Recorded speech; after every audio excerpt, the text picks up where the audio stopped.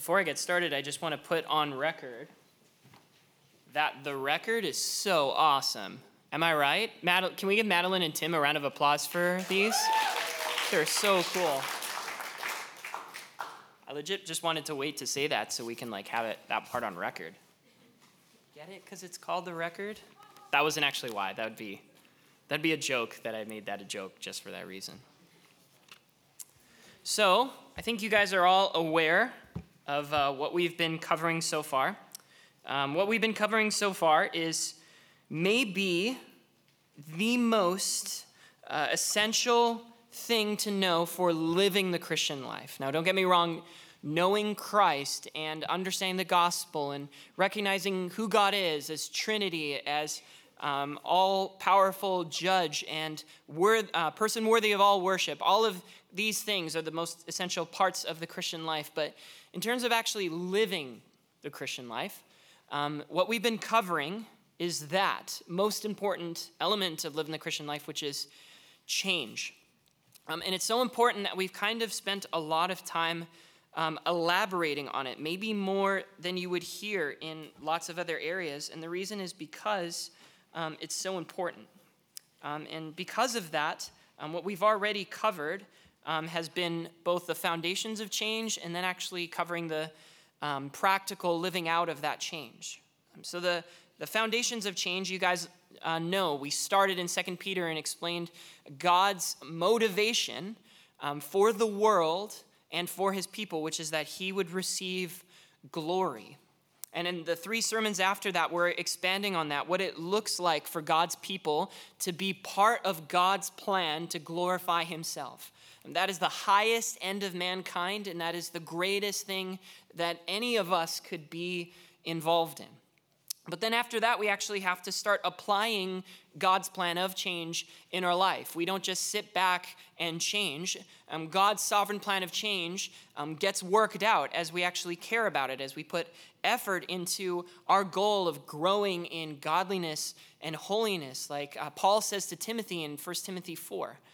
And the way that ends up working out is really by taking seriously one word in the Bible, which is the word repentance. And we explained repentance is being honest and accountable to God for our sin, and that it's recognizing where we need to change and being able to put that into practice and have progress in it. And like I said 2 weeks ago, not in a perfect way, because no one can repent perfectly, but in a sincere way, in a way that says, God, I want to change, and I want you to change me. And then actually working out that change, putting off our sinful actions and putting on the opposite, appropriate, godly actions. And that's what we covered last week.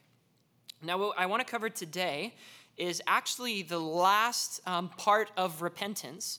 And I'm also going to tell you this is the most essential part of repentance.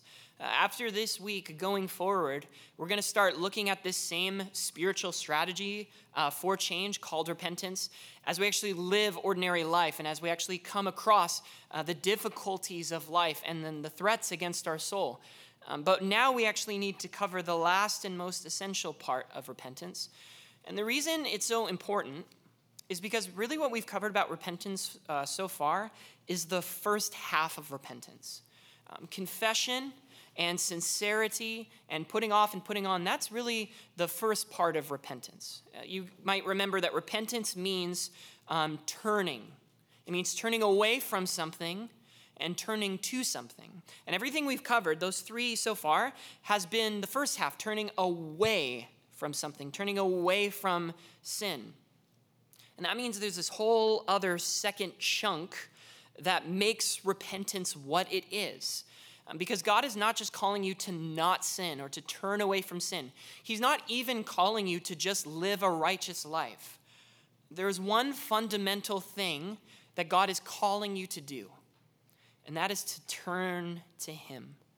Repentance is always turning away from sin and then turning to God.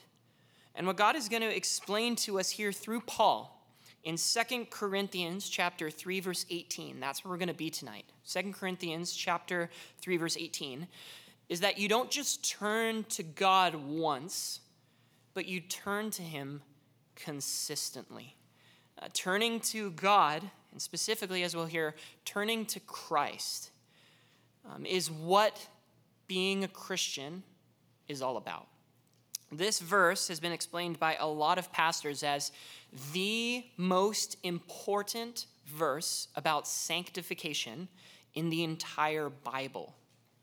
And I would totally agree with that. And that's because, in another sense, this verse actually sums up everything it is to be a Christian, not just in terms of repentance, but what the Christian finds most joy doing.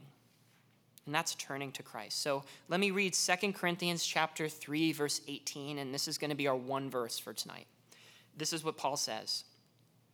And we all, with unveiled face, beholding the glory of the Lord, are being transformed into the same image from one degree of glory to another. For this comes from the Lord, who is the Spirit. The point that Paul is making in a nutshell is that Christians don't come to Christ one time. They continue living by looking at Christ. The Christians look on Christ for salvation because they never want to look anywhere else again. That's because all of our lives are not just lived before God because he's omniscient, but we actively want to go to Christ to see our lives because, as Paul explains, constantly looking at Christ is the greatest tool that you have for transformation. Let me say that again. Looking at Christ constantly, consistently, retroactively, as a pattern in your life is the greatest tool of transformation that you have. All I want to do today is spend time in this verse and break down just in 3 simple ways what Paul is explaining. Because what he's explaining is that looking at Christ is the ultimate key for change in your life. That's our literal 1 point today. I just want to break that down in 3 steps in terms of how Paul is explaining this as the last essential step of a spiritual strategy for you to change, to grow in godliness, grow in holiness, and to grow in a deeper and more profound understanding of what life for a Christian is all about. So let's get into it. The first step he explains in terms of looking at Christ as the ultimate key for your life is that in looking at Christ, you behold the glory of God. You behold the glory of God. Now, honestly, this should sound really familiar because this is actually how we began this series on change in 2 Peter chapter 1, verse 3-4, that God's glory is our motivation for everything. And we change because God deserves glory, and that's what he created me for. Every single believer in this world was created in order that they would find their greatest joy in glorifying God. But what Paul explains here is that you won't be able to glorify God if you don't constantly look at him and be reminded of his glory. Because when we constantly behold God's glory, which means to look at it, to see it, to understand it, to comprehend it, we become more and more in love with God. We become more in love with his glorious plan for the world. Now, in order to kind of work up to this, let me explain something that I thought as a teenager when I was your age. I used to think that Old Testament people must have had a way easier time believing in God and therefore worshiping God. And I thought that for sure because they got to see so many supernatural signs, right? And miracles and just God doing incredible things. And if I saw that, I thought I would definitely believe God and I would have an easier time, following him because my mind just would have been blown. But honestly, what I found out when I got older and started reading more of the Bible is that the Bible explains it's actually exactly the opposite. The Old Testament is the story of how God is revealing himself to all creation through his people, Israel. And the more you read about Israel, the more mind blown you are at how they could see so much of God's supernatural wonders and his miracles and yet never change. And yet never worship God. Actually, not worship him and sin against him constantly. And what Paul is actually explaining is the same thing. He's explaining the opposite of what I thought as a teenager. That when believers see and experience God's glory, what he's not talking about is God doing wonderful things the way we think of wonderful things. Not pillars of fire in the sky or amazing wonders like the plagues in Egypt or Christ walking on water. That's not exactly what he means when he says you need to see God's glory. He's talking about something else. What he says is that we need to behold the glory of the Lord with an unveiled face. So what's he talking about when he says an unveiled face? Well, what ultimately he's trying to say, what he's trying to work towards is that when God's people see his glory, then something changes. And what he actually explains in this story that he's telling in 2 Corinthians 3 is that we had an example of that in Moses. Moses saw God and he literally changed. Now, the story he's referring to, he kind of begins in verse 7 to 11, just a couple verses up from where we are. But that little chunk is actually a reference way back to Exodus chapter 34.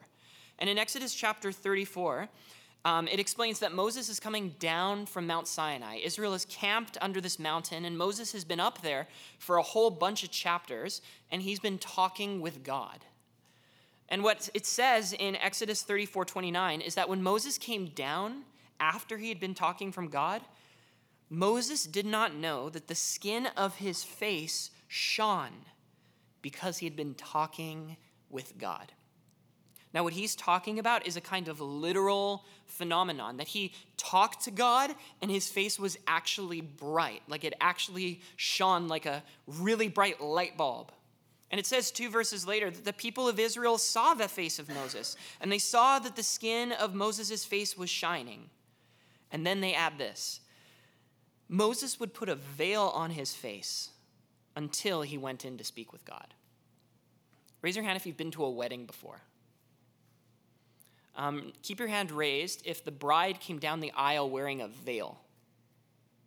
So most of you. So this is incredibly common at weddings. When the bride comes down the aisle, they have a veil, and they're kind of like hiding their face, and it kind of builds anticipation. And then when they open the veil, the groom who's waiting and all the rest of the guests have this little moment of profundity, like, wow, this is real. And if you're the spouse, and I've been a spouse and am a spouse, and I remember that moment at my wedding, and it's this tiny little like, oh, it's exciting, and something changes in you. Because this moment that you've been waiting for, that's just the most exciting maybe moment you've ever had, is suddenly there. And there's this tiny little piece of something that he's getting at.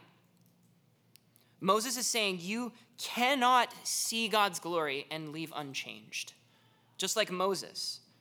But there's a limitation here. So even though the concept is true, there's something specific that happened with Moses, something that Paul wants to explain. We have something even better than Moses. Because here's the thing. Only Moses got to talk with God. Only Moses. And he changed all right. He came down with a shining, bright face, but he changed on the outside. And he's really getting at something that ends up being the rest of the Old Testament, which is that seeing God do amazing things doesn't change you. It's having a relationship with God, seeing the depth of his glory, looking away from yourself and looking to Christ. That is what changes you. Having a deep understanding of that. And you know what? Israel didn't have that because they didn't want that. They saw all of these signs of God's power and his glory, but they didn't want God. They didn't want a relationship with God. And so they constantly turned away from God. And when he demonstrated his glory, it says they were terrified on so many occasions because they didn't want God. They wanted their sin. And so every time they looked at God, they had a veil on their face, which means they didn't really see God's glory because they weren't looking at God. What Paul is explaining here is that not just Moses, but we all, every single Christian, gets to behold God's glory like Moses did. And they get to see it with an unveiled face. Every believer gets to have a relationship with God in which they can see his glory. And they get to see it in an even more amazing way than even Moses had, which is this. They get to see Jesus Christ. It's seeing God's glory through Jesus Christ that changes everything. You see, what God is really trying to explain is that Jesus came to change something about his people, which is that they would recognize that inside of them is what needs to change and not outside of them. This is something Israel never understood. They were given God's law, right? God's rules, his plan for them to live, their plan to represent God on the earth. But they made all of that something about the outside, something that they had to do, a kind of pattern they needed to keep up so that they could ultimately do whatever they wanted to do. And that's the exact opposite of why God gave the law to his people. What the law did was explain God's righteousness, his holiness, what it means to be right with God. It was goodness. Even 1 Timothy explains that the law of God is good. The problem is that the law of God reveals that we are bad. Because when we can't keep the law, it shows that we don't love goodness, because the law is good. And Israel, totally not understanding that concept, really proves something that Paul mentions here in 2 Corinthians 3, verse 7, just a couple verses up, which is that this living only by the law is a ministry of death. Now, Paul says, don't get me wrong. Living by the law is a good thing. I don't want anyone to disregard the law of God. But here's the thing. If all you want from God is his law, you're doomed. You're heading towards death because you're heading down a path in which you want to please God by your own works. And that never ends well. So he explains, I'm going to demonstrate my glory on a deeper, more profound level that is so radical that it's not going to change just your outward actions. It's going to change your heart, because no one comes to God and doesn't become changed. And so what he did is show his glory through Jesus Christ. Jesus Christ walked among his people. He came, God himself, in flesh, and he walked literal streets that you could go today. And he ministered and taught to his people when what he explains is that he was demonstrating in the greatest way that history has ever known God's glory. When the Jewish people were trying to lead all of Israel by law alone, for the purpose of glorifying themselves, Jesus came in the middle of that ministry of death, and he said to his people in John 14:9, whoever has seen me has seen the Father. When you look at me, you are looking at God. I am among you. I can see you, I can touch you, I can hug you, I can show you something greater than any part of history has ever been able to see. That's why Paul himself, actually a couple of verses later, in 2 Corinthians 4:6, says that the light of the knowledge of the glory of God has shone in our hearts. Do you get that? It's not our faces shining, it's our hearts that are shining. Why? Paul says, because we've seen the face of Christ. Do you want to change? Here's the first question to ask yourself. If it is difficult for me to change, when's the last time I looked at Christ? Because in Christ, you see a glory that doesn't leave you unchanged. Looking at Christ gives you not just a reminder, not just a comprehension of a bunch of facts we're supposed to know. It radically, noticeably, recognizably changes everything about you. When you truly come to Jesus and say, teach me, you change. Now the question is, how do we see God's glory in Christ? What does that mean? When I look at Christ, what am I going to see? Honestly, a million things. That's like the whole New Testament. Let me really quickly give you 4 things you will see when you look at Christ. Number 1, you will see the perfect, glorious plan of God in Christ. Hebrews chapter 1, verse 2. God has been demonstrating through his prophets and apostles God's glory, but in these last days, God has spoken to us through his Son, whom he appointed the heir of all things, through whom he also created the world.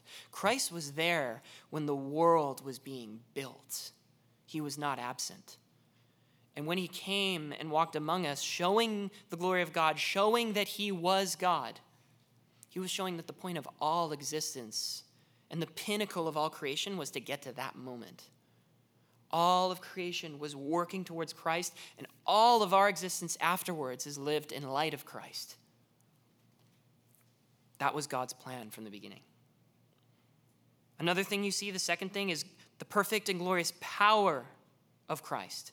Paul says in Romans 1:16, the gospel is the power of God. How on earth would millions of people through all of history come and get together and listen to one guy talk for sometimes hours?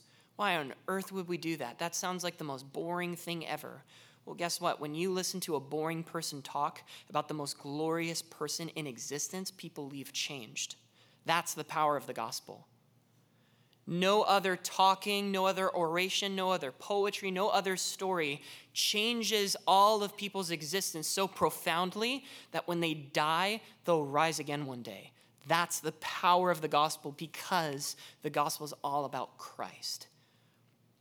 A third thing that you see is the perfect and glorious example in Christ. No human being ever lived the way a human was supposed to until Christ. In 1 Peter chapter 2:22, Peter says that Christ committed no sin. And the author of Hebrews adds to that. He says he didn't commit sin and he was tempted. His whole life was full of moments where he could have said, just sin once. And he absolutely refused, just the way God had always intended his people to live since the garden. And because they failed in that, at every moment in time, Christ himself came, not just to die for us, but to live for us. That their perfect life would be given for our righteousness before a holy God as unrighteous people, and so we would see how humanity is supposed to live. The final thing you think, and this is something I think we have to constantly look at, is that in Christ you see the perfect and glorious love of God. Plan, power, example, and love. God is love, and Christ is God. Finish the equation. Christ is love. Only through Christ have we seen the greatest, most amazing demonstration of love in existence. If your bar for love is anything lower than Christ, then it is way too low. And when you see Christ, the bar for how loving love could possibly be gets raised up past the clouds into the heavens. It is the greatest love that could constantly ever be understood. And Christ owns it. Here's the other explanation. Here's the other thing we kind of need to ask very quickly, is that we're still left with the fact that people in Israel in the Old Testament, they got to see God. They got to see his wonders. So what is it about seeing Christ that demonstrates so much greater glory than anyone in the Old Testament ever had? Here's what it is. This plan, this power, this example, this love that you get to see in Christ, all of that gets to radically change you from just hearing about Christ, from just the power of the gospel changing your life, even though you haven't physically seen him. This is what faith is, guys. Faith is not a comprehension of the facts. Faith is spiritually seeing Christ. And as you constantly look at Christ with the spiritual eyes that he's given you, you change. This is what Peter gets at in 1 Peter chapter 1:8. He says, though you have not seen him, you love him. How could you love someone you've never seen? Because that person years ago ordained that as he died on the cross, my eyes would be opened 2,000 years later. And that spiritually, I would be able to understand that for some reason, God would come to take on human flesh and die for me. That's faith. And it is so powerful that you never want to take your eyes off of him. That's how Peter continues. He says, though you don't see him now, you believe in him, and you rejoice with joy that is inexpressible, and it's filled with glory. Looking at what Christ has done is such a glorious experience that you never want to look away. Even though you've never seen him, he loves you, and you love him, which means he's changed you. And that faith is something that's supposed to not just be this one-time thing, this one thing that we figure out so we can get baptized and be part of a member of church and then feel okay about ourselves. This is something that we put into practice and put into our patterns every single day. And actually, that's the whole second step that Paul gets into. The first step to understanding faith as the last step of repentance is to behold God's glory in Christ. Here's the second, to be transformed into the same image as Christ. Paul lays out his method very simply. He says, beholding the glory of the Lord, we're being transformed. And it seems really weird if you just think about it for like 30 seconds. Okay, so I'm supposed to look at Christ and then be transformed? That's a whole passive thing. I thought I'm supposed to go and change myself. I thought that's what this whole series is about. Well, it definitely is, but it's saying ultimately the reason you change is because God is sovereignly changing you. And I think that's the problem for so many Christians is they understand this idea of God's sovereignty, and then they're like, well, what do I even do? Like, do I do anything? God is sovereign. Do I not do anything? Well, God says his sovereign plan of change is that you would constantly choose to what? Do good things? Live a good life? Yes, but one thing most primarily, that you'd look at him, that you would enjoy constantly understanding who he is and what he's done and how you're included in that. That's why he says, beholding. We're called to look at God constantly. Think back to your grammar classes, as sad and frustrating as that might be. ING, what does that mean? It means you do something a lot, right? Continuous action. You're not supposed to behold just the glory of God. You're supposed to be beholding constantly, always, not just because you want to, because you choose to, because again, this is the greatest tool for transformation you have. I never want to stop staring at God. And the reason Christ came is so that you could do that. That's why some people have said that 2 Corinthians chapter 3, verse 18 could be labeled as sanctification through staring. It seems like the most boring thing you could possibly do, but it ends up being the most amazing thing you could do because as a result of that, Paul says, we are being transformed. I don't say a lot of Greek words, but every once in a while when I do, it's because I think when I say it, you'll understand what it is. The Greek word for transformation is metamorphe, right? Metamorphosis. That's where we get that word. It's the idea of a radical change, something totally different. This is caterpillar to cocoon to butterfly. That is the change of a Christian life. Not just when they behold God the first time, when they're raised from deadness into spiritual life, but as they constantly look at Christ, they put on more strength, more righteousness, more God-fearing, more patience, kindness, goodness, all of these things than they ever thought they could way back when they were a baby Christian. And it's so dramatic that the kind of change that this brings to you is that you don't just become a better person, you start looking like Christ. Can you imagine that?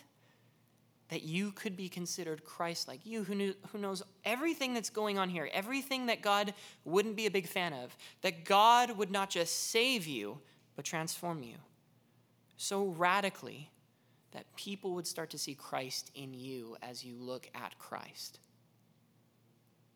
Now, ultimately, this is really getting at something that the Old Testament also talks a lot, which is this big theme throughout the whole Bible, which is that you become what you worship. Whatever you look at changes you. A really, really good place to see this is Psalm 115, verse 8.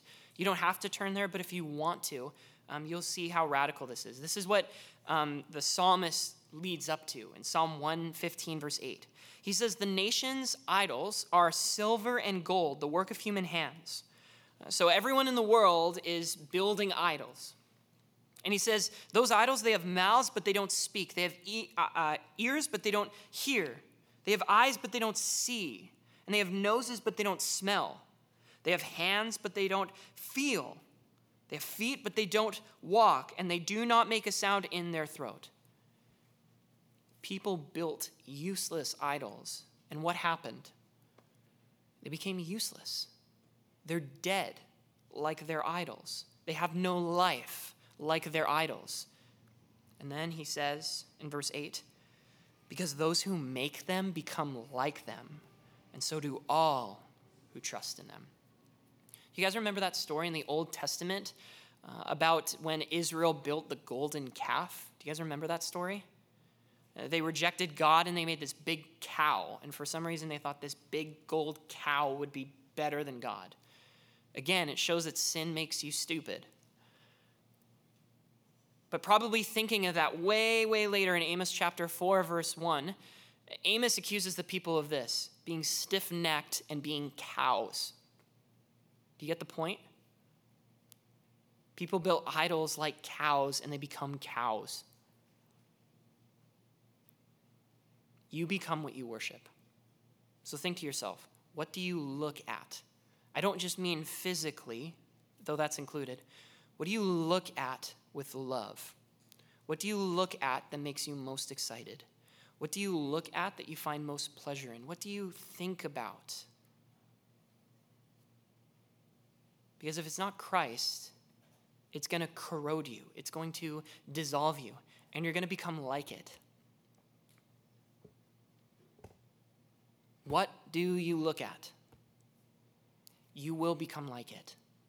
Because as you worship it, you are giving more and more of yourself to that idol. That idol owns you more and more. And if you think that that's a big deal, the question I hope you have is, how do I get free from that? Because the problem is, I'm driven by my desires. So how do I get free from my own desires? Here's the thing. You go to God so that God can give you new desires. You look at him, and you see that he's more valuable and worth more than any of your idols. And here's the amazing thing. As you look at Christ, your idols become less and less valuable to you. When Paul writes to the Thessalonians, he explains that he's excited about the transformation he's seen in them. And he describes it in 1 Thessalonians 1:9 this way. They turned from their idols to serve God and to wait for Christ. You know what happens when you are looking at something and you turn away from it? You're not looking at it anymore, right? And God is saying, as you turn from your idols, even in tiny ways, and start looking at Christ, the glory that you see makes everything else look so much less worthy of glory. Which is why this needs to be such a serious pattern in your life. Because you can only look at one thing at a time. But when you make it a priority in your life to make that thing Jesus Christ, you'll see how it radically reshapes your life. There's a book that I think all of you should read. It's a small book. It's called The Gospel Primer by Milton Vincent. If you ever want a copy, just come, and I will ship one to your house. It's a small book, and it just explains the gospel in 3 simple ways. And the first chapter explains the gospel and why Christians, keep in mind, Christians need to remember the gospel every day. He gives at least, I think, 35 reasons. And one of them is you need to behold the glory of Christ so you can be transformed. And this is what he says. The glory of God is the most powerful agent of transformation available to mankind. What we've been talking about. And it's so powerful that it transformed people merely gazing upon it. And from Paul's testimony, I learned that if I wish to become all that God wants me to be, I must behold his glory each day. That's what we're getting at, the I-N-G, beholding. That this is a pattern of your life will demonstrate change. Now here's the big question. What's going to change? What specifically? Well, again, keep in mind the ultimate principle here, right? You become like what you worship, which means if you look at Christ, you will become like Christ. Again, let me quickly give you 4 examples of what exactly that means. There's so many examples, and I wish I could just spend a ton of time here, but we have limited time. Let me give you 4 very quick ways that you become like Christ. Number 1, when you look at Christ, you become light like he is light.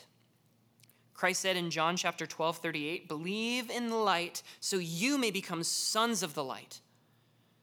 If you are stuck in sin, it's because you're stuck in darkness. That's where mold and things we don't like rats and cockroaches, those are things that like darkness, which means fundamentally everyone understands that the darkness is awful. Do you want to stay there? Do you want to still suffer under the weight of your own sin and the burden of falling into every temptation that comes to you? Or do you want to come to the light? And you want to be changed and cleansed and freed with the freedom that only comes from Jesus Christ? Then look at him and become like him. And become everything that he tells us about in the Sermon on the Mount when he says, my people need to be salt and what? Light, right? A city on a hill. If you want to have maximum impact, not just of your own change, but maximum impact in other people's lives, then keep looking at the light. And Christ has promised that he becomes a light for your path. Or the way that Psalm 36:9 says, in God's light, we see light. And you could add to that, we become light. Here's the second one. When we look at Christ, we can love as Christ loved. John 13:1, Christ loved them to the end. There wasn't a moment of Jesus Christ's life when he didn't love his disciples so desperately that he didn't hesitate dying on a cross for their sins. And that includes you if you're a Christian. That you know that the most radical element of Christ that changed you is that, as Romans 5:8 says, even though we were sinners, Jesus Christ demonstrated his love for us, that while we were sinners, Christ died for us. When we were at our ugliest, when no one in this world would ever love us if they knew what was going on in our hearts, that's when Christ died for us. That's love, and nothing compares to that love. And this is the amazing thing. 1 John chapter 4, verse 17 and 19 says this, that love gets perfected in us. How? Because when he first loved us, we love. When you look at the love of Christ and you understand it, it changes you and you become loving.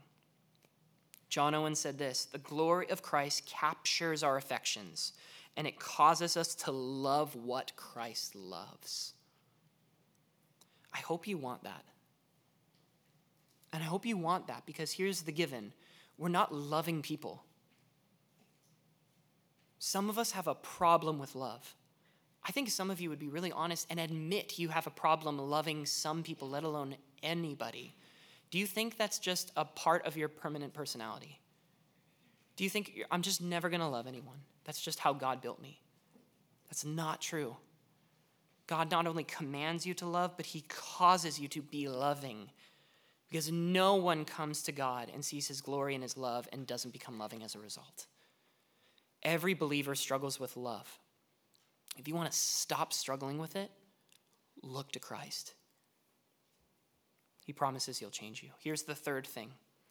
When you look at Christ, you will serve as Christ served. In John chapter 13:5, when Jesus was having the Last Supper with his disciples, Jesus, the God of the universe in human flesh, washes the dirty feet of his disciples. Maybe the most radical demonstration of the humility of Christ in the whole Bible. And when Paul looked at that love and saw his love in comparison that was so deficient, and his service that was so much tinier, infinitely tinier than Christ, and yet he was called to be an apostle to the Gentiles, to tell people who were seemingly outside the plan of God, that they could know God and they could be changed. He tells the Corinthians in 2 Corinthians 4:2, we're servants for you, for Jesus' sake. I'll spend my life and be spent, he says in another place, for your sake. What on earth could cause someone to die to themselves and serve in that way? It's not because they're particularly gifted. Paul would be the first to say that. It's because he looked at Christ a lot.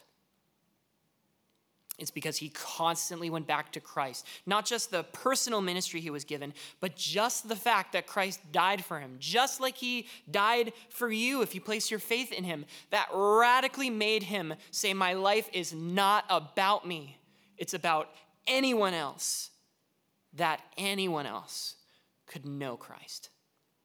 Do you want to radically die to yourself? Do you want to have service as the top priority in your life the way God calls you to be?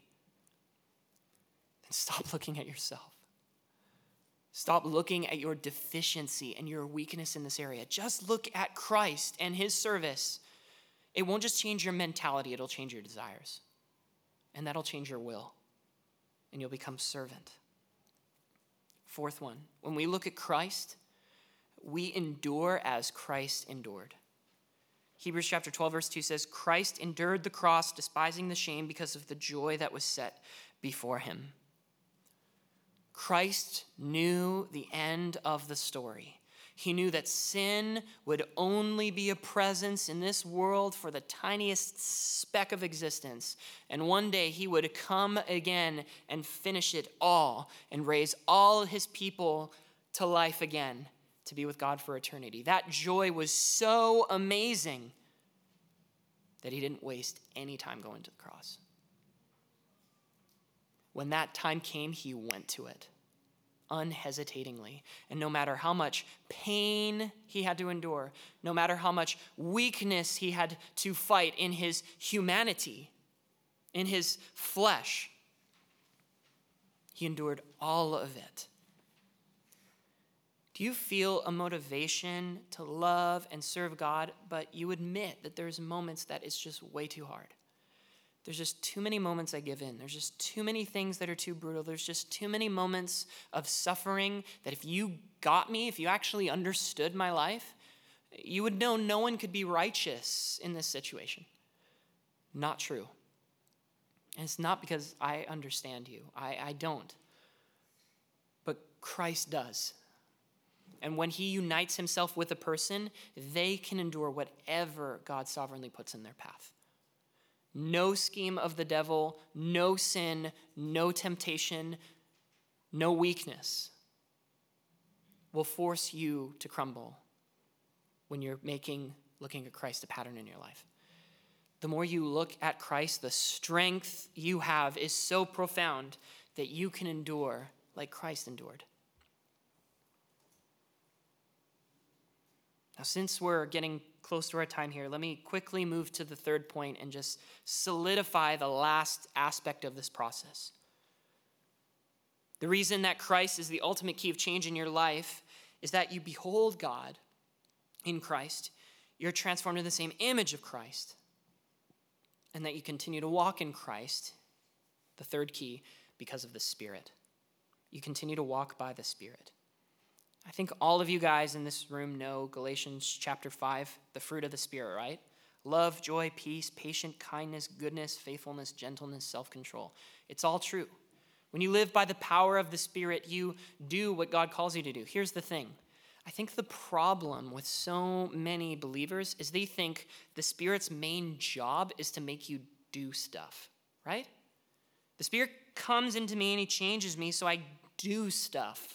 So I do righteous things. So I live a good and better life than I did before, right? Here's the thing. That's not the main job of the Spirit. That is a job of the Spirit. That is one thing the Spirit does, but that's not the most important thing the Spirit does for you. This is the most important thing the Spirit does in your life. It points you to Christ. He points you to Christ. The Holy Spirit in the Bible is called the Spirit of Christ because the Holy Spirit is inseparable from Christ. As Trinity, God is always full in himself. And yet, it is the job of the Spirit to come to you and not say, hey, it's me. It's to say, look at Christ. Don't stop looking at Christ. That's why I'm called the Spirit of Christ. Because it's the Spirit's job to remind us about Christ and to move us to keep looking at Christ. In John chapter 14, verse 26, it says that the Holy Spirit comes to us to bring to us the remembrance of Christ's words. In John 16:13, it says that the Spirit guides us in the truth of Christ and only speaks whatever Christ says he speaks. And if you really want to get crazy with the evidences, you just need to read Romans chapter 8, because Romans chapter 8 is full of the Spirit's job. In verse 10, it says he brings life and righteousness to us because he brings Christ. In verse 12, it says he frees us from our flesh because he makes us debtors to Christ. In verse 16, it says he reminds us that we're heirs because we're heirs with Christ. Verse 24, he says he brings expectation for God's culmination of his work because Christ will be returning. And in verse 28, he says he even brings our prayers to Christ. Paul sums it up really well in 1 Corinthians 12:3, when he says, no one speaking in the Spirit of God ever says Jesus is accursed, and no one can say Jesus is Lord except in the Spirit. If you have ever looked at Christ, it's because the Spirit pointed you to Christ. And this is his emphasis here. He's trying to tell you, if you're saved, you have the Spirit. And if you have the Spirit, you have the ability to make this the greatest pattern of your life. That even though Christ is not literally before you, he is spiritually before you and available to you always. So don't waste time looking at other things when the Spirit has called you to greater, higher, more life-transforming things, like looking at Christ. One thing that was really cool when I studied this is, I never thought about it, but, Paul never actually saw Christ literally. Because when we think of that moment in Acts chapter 9 on the Damascus Road, we're like, yeah, he saw Christ. It says Christ was there. But what's the first thing that happened when Christ appeared to him? He got struck blind. He couldn't see Christ because he couldn't see anything. He heard the words of Christ. But that's not different from what we have. Now, he may have heard them in an incredibly more dramatic way. But even the point of Acts chapter 9 is to make a point there. Because when he goes and does what Christ tells him to do, he goes to this guy named Ananias, who's going to tell him the next thing he's going to do. This is what Ananias tells Paul in Acts chapter 9, verse 17. He says, the Lord Jesus appeared to you on the road by which you came, and he sent me so that you may regain your sight and what? That you'd be filled with the Holy Spirit. That was the point. Paul could have this dramatic moment that he had no idea what it meant, but this is what it meant. You're going to serve Christ, and you're going to want to, because the Holy Spirit is going to point you to Christ, spiritually speaking. This is the only way that it's possible, and since it is possible, it needs to be established in our lives. And here's the reason why it's not. Here's the reason it's not. Because we look at ourselves so darn much. We scrutinize all of our sin, we get obsessed with our future circumstances, and we just think just the name Christ in our identity as Christians is enough. I'm going to pray, I'm going to read the word, I'm going to do better, it's going to be fine. It's not going to be fine. It's not. I'm telling you, it's not. As someone who, like many of you, grew up in the church, none of that is going to help. But doing maybe the most boring thing you could possibly imagine. Looking at Christ just one more time and trying to understand him just one more time. And then that one time just changes everything because you realize it's the first time in your life you stopped looking at yourself and started looking at Christ for real. Martin Lloyd-Jones, I think, says it really well. We are constantly turning in on ourselves. We looking at ourselves and we are being concerned about ourselves. And it is just here that the Spirit of love comes in. For there's only one way to get rid of yourself. And that is that you have to become absorbed in something or someone else so that you have no time to think about yourself. And as you become absorbed in the love of God, you'll forget about yourself. We too often believe that the assurance of our salvation is our works, and it's not. The assurance of your salvation is looking at Christ and not just factually knowing who he is, but desiring more deeply to know who he is. If you are someone who says, I'm an absolute mess, my life is a mess, I fail in so many ways, but you know what? The one thing I want more than anything is to see Christ. And I want him to return so he can permanently fix the mess that is my life. Join the club. That is where change starts happening. Let me end with just a really quick illustration. I watched this movie this week. It was called Moneyball. Anyone ever heard of that movie before? Moneyball? Yeah. A lot of people haven't seen it because it's a boring baseball movie where a lot of people talk. And I thought the same. And then I watched the movie. It's pretty good. It's about baseball. And if you're like me and you don't like baseball, it's totally fine. It's about a team called the Oakland A's, and when the movie begins, they're the trash team of the league. They're the worst team. And they have no money to be able to make their team better. They have no resources. All they have is the same management they've ever had before. And they have the same strategy to try and make themselves better, which is that the little money we have, we're just going to try and replace all of the good players that we had.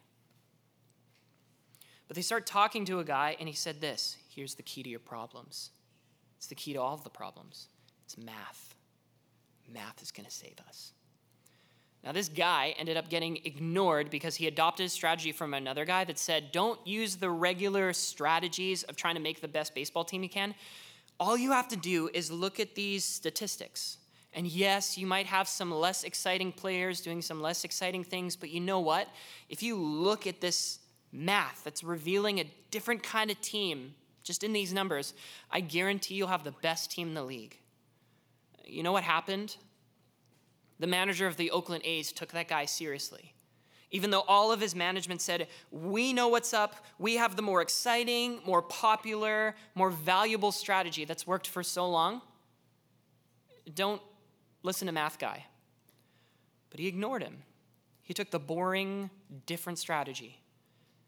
And the Oakland A's ended up going on to win more games consecutively than any team in history, and it ended up radically changing baseball forever. Here's the point. Part of the reason change is so hard for us is because we look at the world for its strategies, because they're popular, they're valuable. And people seem to be so much happier than certain Christians we know. This might be the most boring, monotonous strategy that you've heard a million times. Here's the thing. It's the only real strategy that's actually going to work. It's the only strategy that's actually going to bring change that will change everything about you.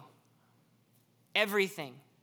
Not just how you live, but why you live in a different way. Because in Christ, you get to comprehend the glory of God. And even if that strategy sounds too simple to work, God is promising it is ultimately the only thing that can work. So stop wasting time. Understand that the greatest way that you could possibly change is simply looking at Christ. After this week, we're basically going to be starting to look at how that ends up changing life when life gets hard and difficult and unexpected and surprising. But if you don't forget this, I promise nothing that we cover is going to be too difficult as you try to implement change in your actual life. So let's pray. Father, thank you. Thank you for giving us energy and attentiveness, for just so much talking about things that I think so many of us have heard so many times. We know this stuff. A lot of this isn't new, and it doesn't feel radical or exciting, but Father, it is. You know that it is. This is the difference between eternal spiritual death and eternal life with you. All we have to do is look at your Son. And we know that you've promised that that glory would draw us in so deeply that we would never be let go of it, and we would never want to be let go of it.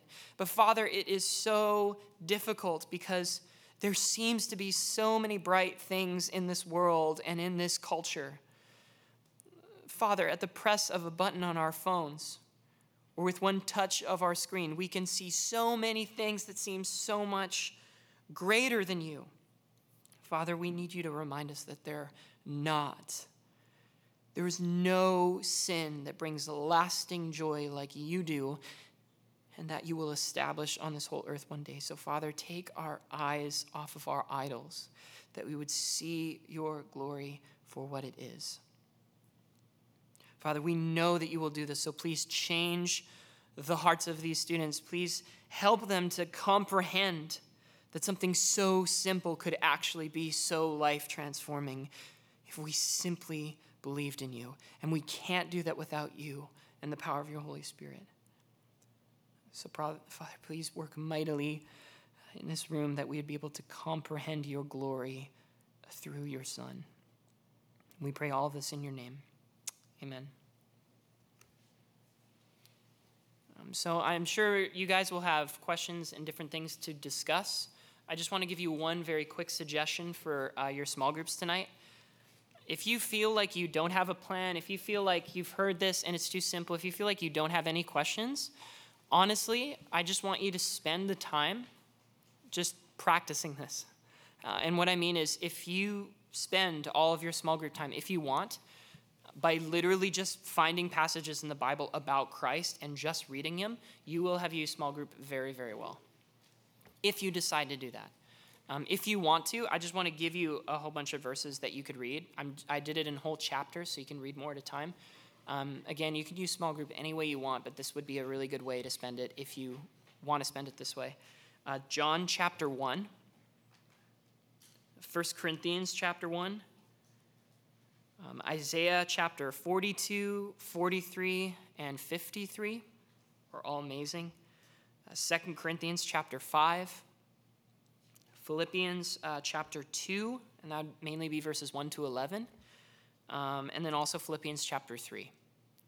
So if you want to spend your time just literally just reading about Christ, so that you can look at him, so you can comprehend him, that would be a good use of your time, and you're welcome to go back through a whole bunch of things, but I just wanted to give you one path to be able to do that. So thank you guys. You guys can break off, and then we'll come back at 10. And then no one is assigned for a takedown today because there's the men's meeting tomorrow. So you guys can use up all the time. Thanks, guys.